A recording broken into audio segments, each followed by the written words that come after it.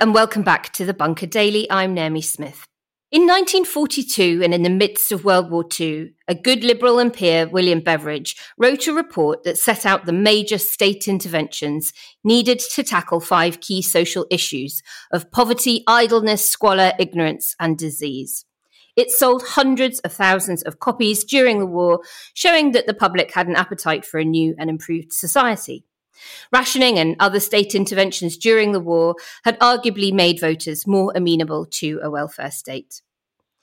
Winston Churchill's instincts had been fairly pluralistic and coalitionist long before World War II, and at the end of the war, he hoped that the National Unity Government would hold a bit longer. But Labour wanted to call a general election, which they did and won, on a manifesto loaded with social reform.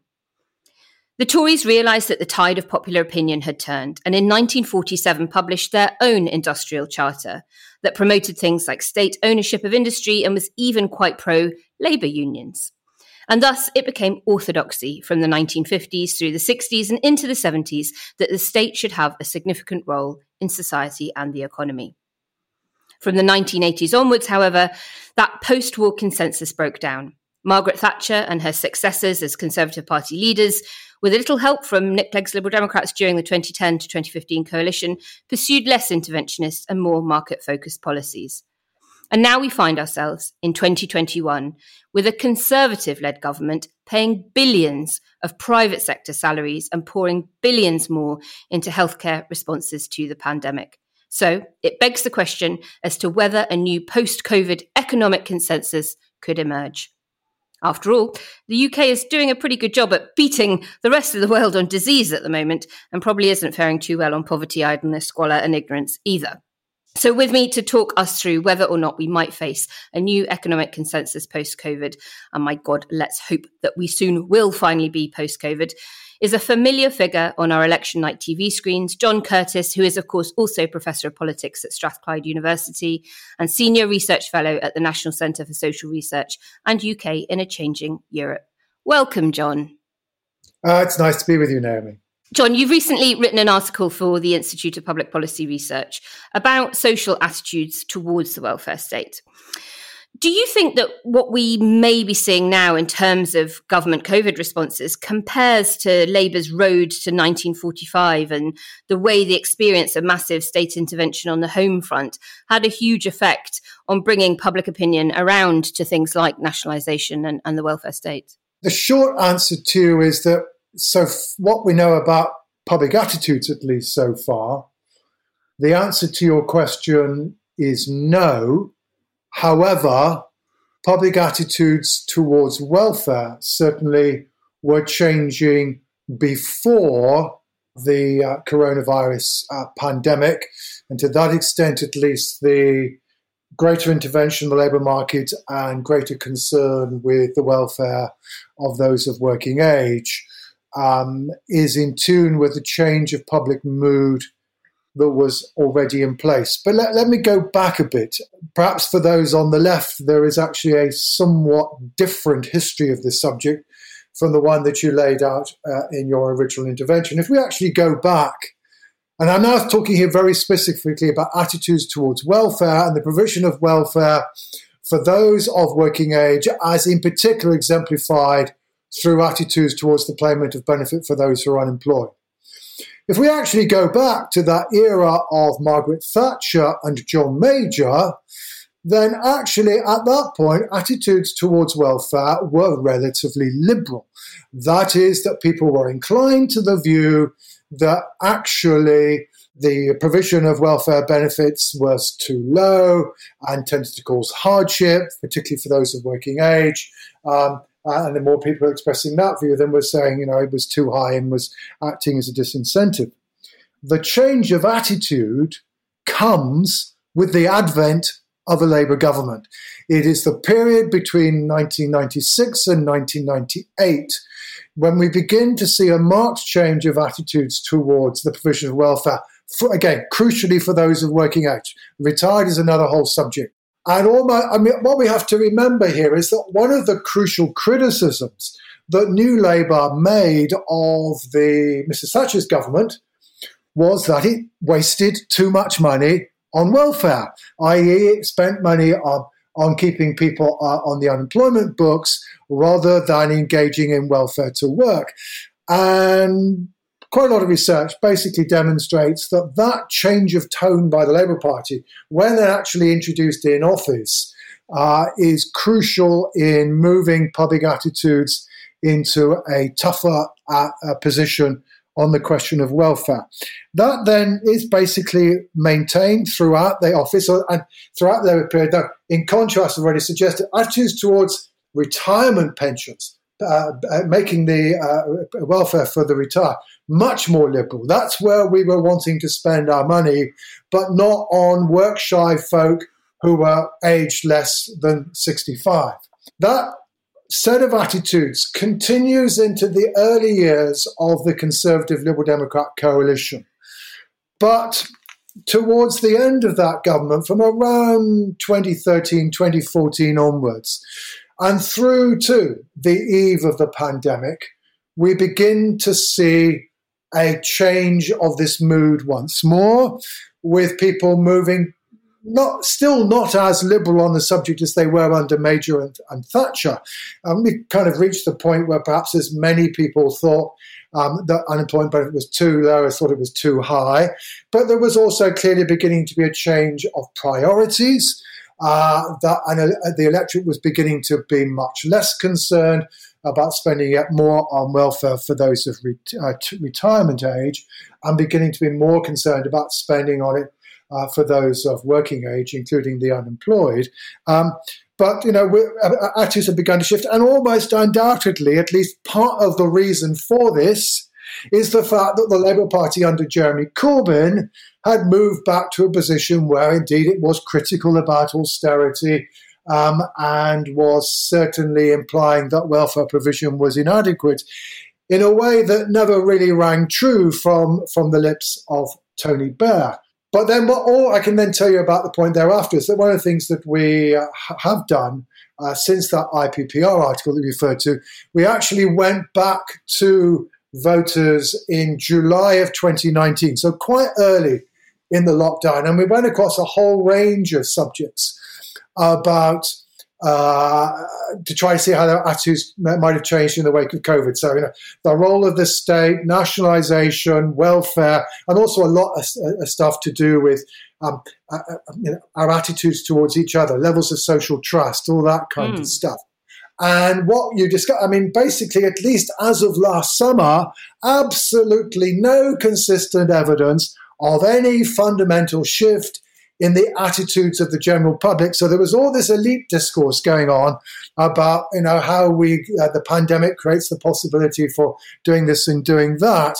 But at that stage, at least so far as the public was concerned, no obvious sign of shift. But that the shift in attitudes towards welfare, at least, that were already in evidence prior to the pandemic, they certainly were not reversed by the experience of the pandemic. Now, of course, that was relatively early days, and it may be that 12 months on, with the full experience of the pandemic, we might get a shift of attitudes. Let me ask you about that, because you've very clearly made the point that some of these social attitude shifts were in play well before COVID, as were some changes to Conservative Party policy and their sort of strategy, which appeared to me, at least, to be pivoting away from serving that traditional Tory Shire voter to Leave voters, who would tend to be more socially conservative than the average voter, but economically much less supportive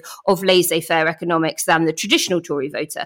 And for all his faults, it seemed that Dominic Cummings kind of got that. How well have the Conservatives, in your view, adapted to these sort of shifts in public opinion? And is it being led by their focus on red wall voters or something else? Okay, a very good question. Let me put one proposition to you straight away. That prior to COVID, the arrival of Boris Johnson as Prime Minister marked the end of the Thatcherite neoliberal project in Britain, i.e., I think wholly independent of the pandemic. Johnson is essentially a meddler, an intervener. He wants to get things done. He wants to use the power of the state to improve society in a way that he thinks will be better.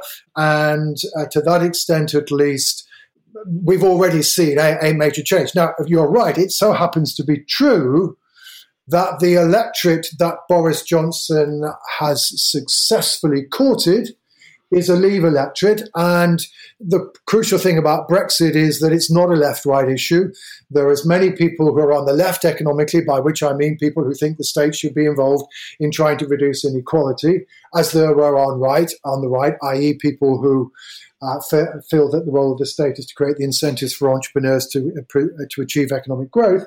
We know from the attitudes of UKIP voters, the attitudes of Brexit voters and Leave voters, left-wing views are as common amongst them as right-wing views, because this was not a left-right issue. Indeed. It was an issue of social conservatives versus social liberals. So it's certainly therefore true that the character of the Conservative vote in particular is no longer primarily defined by whether or not people are on the left or on the right, but is much more clearly defined by whether or not they're social conservatives versus social liberals. And in the case of the Labour Party, these two forces are both equally important, but that's something the Labour Party seems to find it much more difficult to accommodate.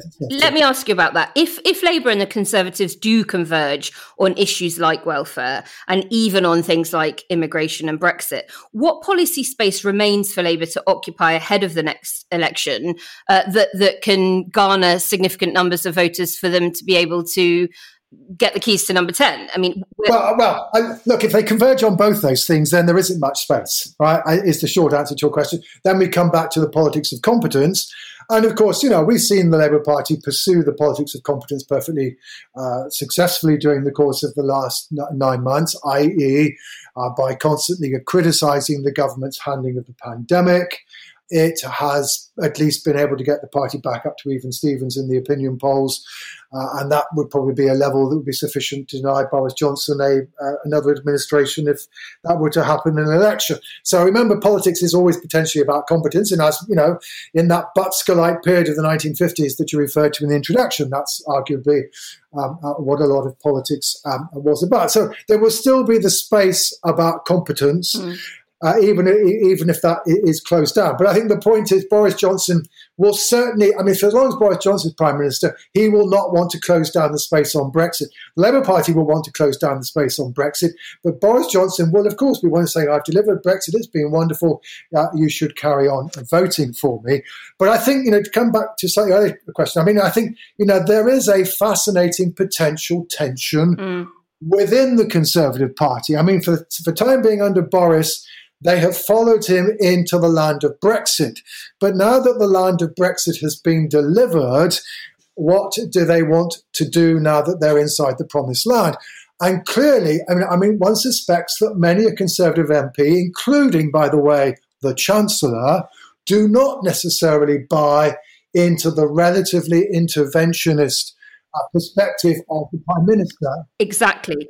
So let me ask you about this, John. Then, will the government be able to pursue its levelling up agenda, which is very much Boris Johnson's agenda? That's something that he's staked his colours to, without accepting a new economic consensus where the state plays a bigger role? And what I'm hearing from you is that you think that he's got adversaries around the cabinet on that, including the Chancellor. Yeah, I think the answer to is that, if he's going to deliver what he's aiming to deliver, it would seem to be crucial that the state should be rather more involved. Of course, what Boris Johnson wanted to do was not spend an awful lot of money keeping the economy afloat, as opposed to spending lots more money on infrastructure. And I think, if you were wanting to try and tease out evidence of the way in which the Conservative Party is not necessarily going to be as keen on current spending as perhaps a future Labour administration would be. Well, one obvious area where this government has been extraordinarily resistant has been the cries, the repeated claims by many of those of its scientific advisors as well as the opposition that we should be actually spending money on putting people who've caught COVID into hotels, enabling them to isolate, paying their wages, etc., etc. To that, the government's been resistant. I see also the whole row about school free school meals. So you can see, although Boris, as it were, has an interventionist agenda, which is, well, basically we get the state to provide the infrastructure, and then I think the argument is, and then industry will do the rest, and that's not necessarily an agenda that's keen on spending lots of money on welfare or on current spending. But so I think that's the way in which he's interventionist. But, we can still see signs, even with this prime minister, where what, from a Labour perspective at least, kind of looked like signs of a traditional conservative reluctance to spend money on those who are less well off is still in evidence. Does the political culture of Scotland differ markedly from the rest of the UK? I mean, they already have things like free social care for the elderly. Why was that politically possible and palatable there and not in England and Wales? The short answer as to why we got free personal care and free university tuition is because the Labour Party could not win a majority under a PR system, and they were reliant on the Liberal Democrats in order to be able to remain in office. And those were two of the principal prices that the Liberal Democrats extracted. So it wasn't so much that there was a much stronger level of support amongst the average voter for a bigger welfare state. I mean, the short answer to your question is that, on the specific example of free personal care, attitudes in Scotland tended to be a little bit more in favour than those in England. And indeed, as a result, I know going back 20 years or so, perhaps there was just a majority in Scotland in favour and just a majority in England against, but actually it was around a relatively small difference. Free university tuition has become increasingly less popular on both sides of the border, but the SNP is just utterly committed to it. And more broadly, what you have to understand is that Scotland is slightly more social democratic than England. If you kind of ask questions about, again, what should be the role of the state and should it be trying to reduce inequality, most years when you ask questions about this on both sides of the border, Scotland ends up being a little bit more left-wing than is England, but not dramatically so. What Scotland has different is a very different party system, and that party system has delivered a different set of outcomes. And of course, in particular, what is true is that it just has, there are plenty of centre-right voters in Scotland. They just don't necessarily vote for the Conservative Party, even now that the Conservative Party has revived to a considerable degree. And that, of course, goes back historically to the stance that the Conservative Party took on devolution for a long time. And now the difficulty the Conservative Party has north of the border is that it's tied its mast to Brexit, which might work in England and Wales, but is a niche market north of the border. Indeed. Let's just ever so quickly get back to this issue of competence that you raised, and that being the battleground that Labour and the Conservatives may fight the next election on if they're actually reaching some kind of consensus with each other on other things. What has been the effect of COVID on trust in government? And has there been any impact on public opinion on the various procurement scandals and the so-called chumocracy of all of that? So the survey work that we did back in July of 2020, trust in government as of last summer was higher than it was at the back end of 2019, but that's because Brexit had been delivered. All right. So you have to remember the backdrop, so far as measures of trust in government are concerned, was not a particularly propitious one, because plenty of people on both the Remain and the Leave side of the argument, they might have wanted the Brexit stalemate to be resolved in a different way, but both of them were getting pretty fed up with the fact that the stalemate was not being resolved. And levels of trust in government, survey work we did at the back end of 2019, was as low as it could be. So Brexit has had an impact on trust in government. It helped with Leave voters. But of course, the story's moved on. Basically, what is true is that trust in the UK government, in the handling of coronavirus in particular, it is taken a couple of nosedives. So like lots of governments, the immediate arrival of the pandemic saw people rally to the flag and say, God, we hope to God Boris manages this one. Exactly saying, we hope Nicola will deal with this one. Even probably Nashus and Northern Ireland were hoping that, for God's sake, we hope that Arlene would at least manage to deal with this one competently. We all wanted governments to succeed. And you saw this being reflected in the polls. Two things undid Boris. It's not the chumocracy. Dominic Cummings. I mean, that was politically disastrous for the Conservatives. I mean, a very rare occasion when a government actually uses all its persuasive powers and opportunities to try to persuade the public that something was okay. To protect a friend. And completely and utterly fail. Well, yeah, A, it's a friend, but B, they completely and utterly failed to change public opinion on something. Their persuasive power was zero, and in the wake of that, a level of satisfaction was already falling because Boris Johnson's television broadcast that announced that lockdown in England was easing, but then everybody was left saying, I'm meant to go back to work tomorrow. Yeah. And that did a lot of damage. Dominic Cummings did a lot of damage. And then the return of the virus in the autumn just added to that. And it's the vaccine may help them to recover, but so certainly, but of course, this has not been true everywhere. And it came to come back to Scotland. Nicola Sturgeon, she's not riding as high on this as she was, but basically people in Scotland think she's handled it well. Boris Johnson has handled it badly. Actually, people in England think that Nicola Sturgeon has handled it well. Mark Drakeford was doing well, although the Welsh government is now not doing as well since the lockdown that they had in the autumn failed to do the trick. So there's no guarantee these things will stay. So the other answer to you is that, the levels of trust in different governments within the UK has varied during the course of the pandemic. And I think that's an awful lot to do with difference of style, communication strategy, political strategy, et cetera, which has resulted in a very, very marked different set of evaluations.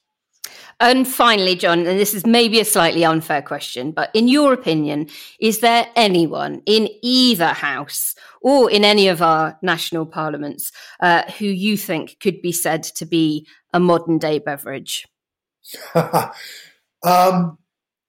think, I'll answer it this way. I think certainly there is a concern at the moment about a bit of a vision deficit. Boris has a rhetorical vision, and central to that vision was the delivery of Brexit. But now that Brexit's been delivered, and in particular the government spent 12 months trying to minimise the extent to which the UK would be subject to future regulation, the question that now arises, well, what do you want to do with that?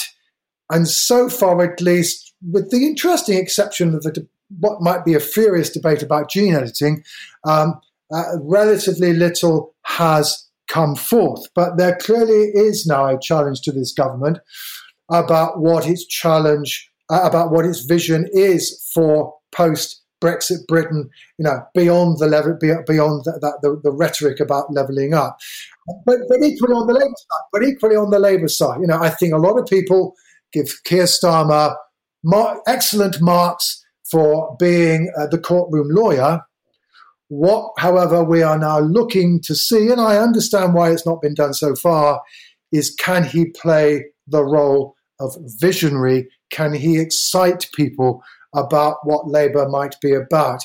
But at the moment, shall we say, there are question marks about both of our two principal leaders, about their ability not only to present rhetoric, but to present rhetoric with substance in a way that persuades the public that they've got something they wish to buy into. And I'm afraid that's all there is time for today. John, thank you so much for joining me. Not at all. It's been delighted to talk to you, Naomi. And to those at home, thank you for listening. And if you enjoy these Bunker episodes, please do make sure to leave us a nice review over on Apple Podcasts, because that helps other people to find the show. We'll see you again soon.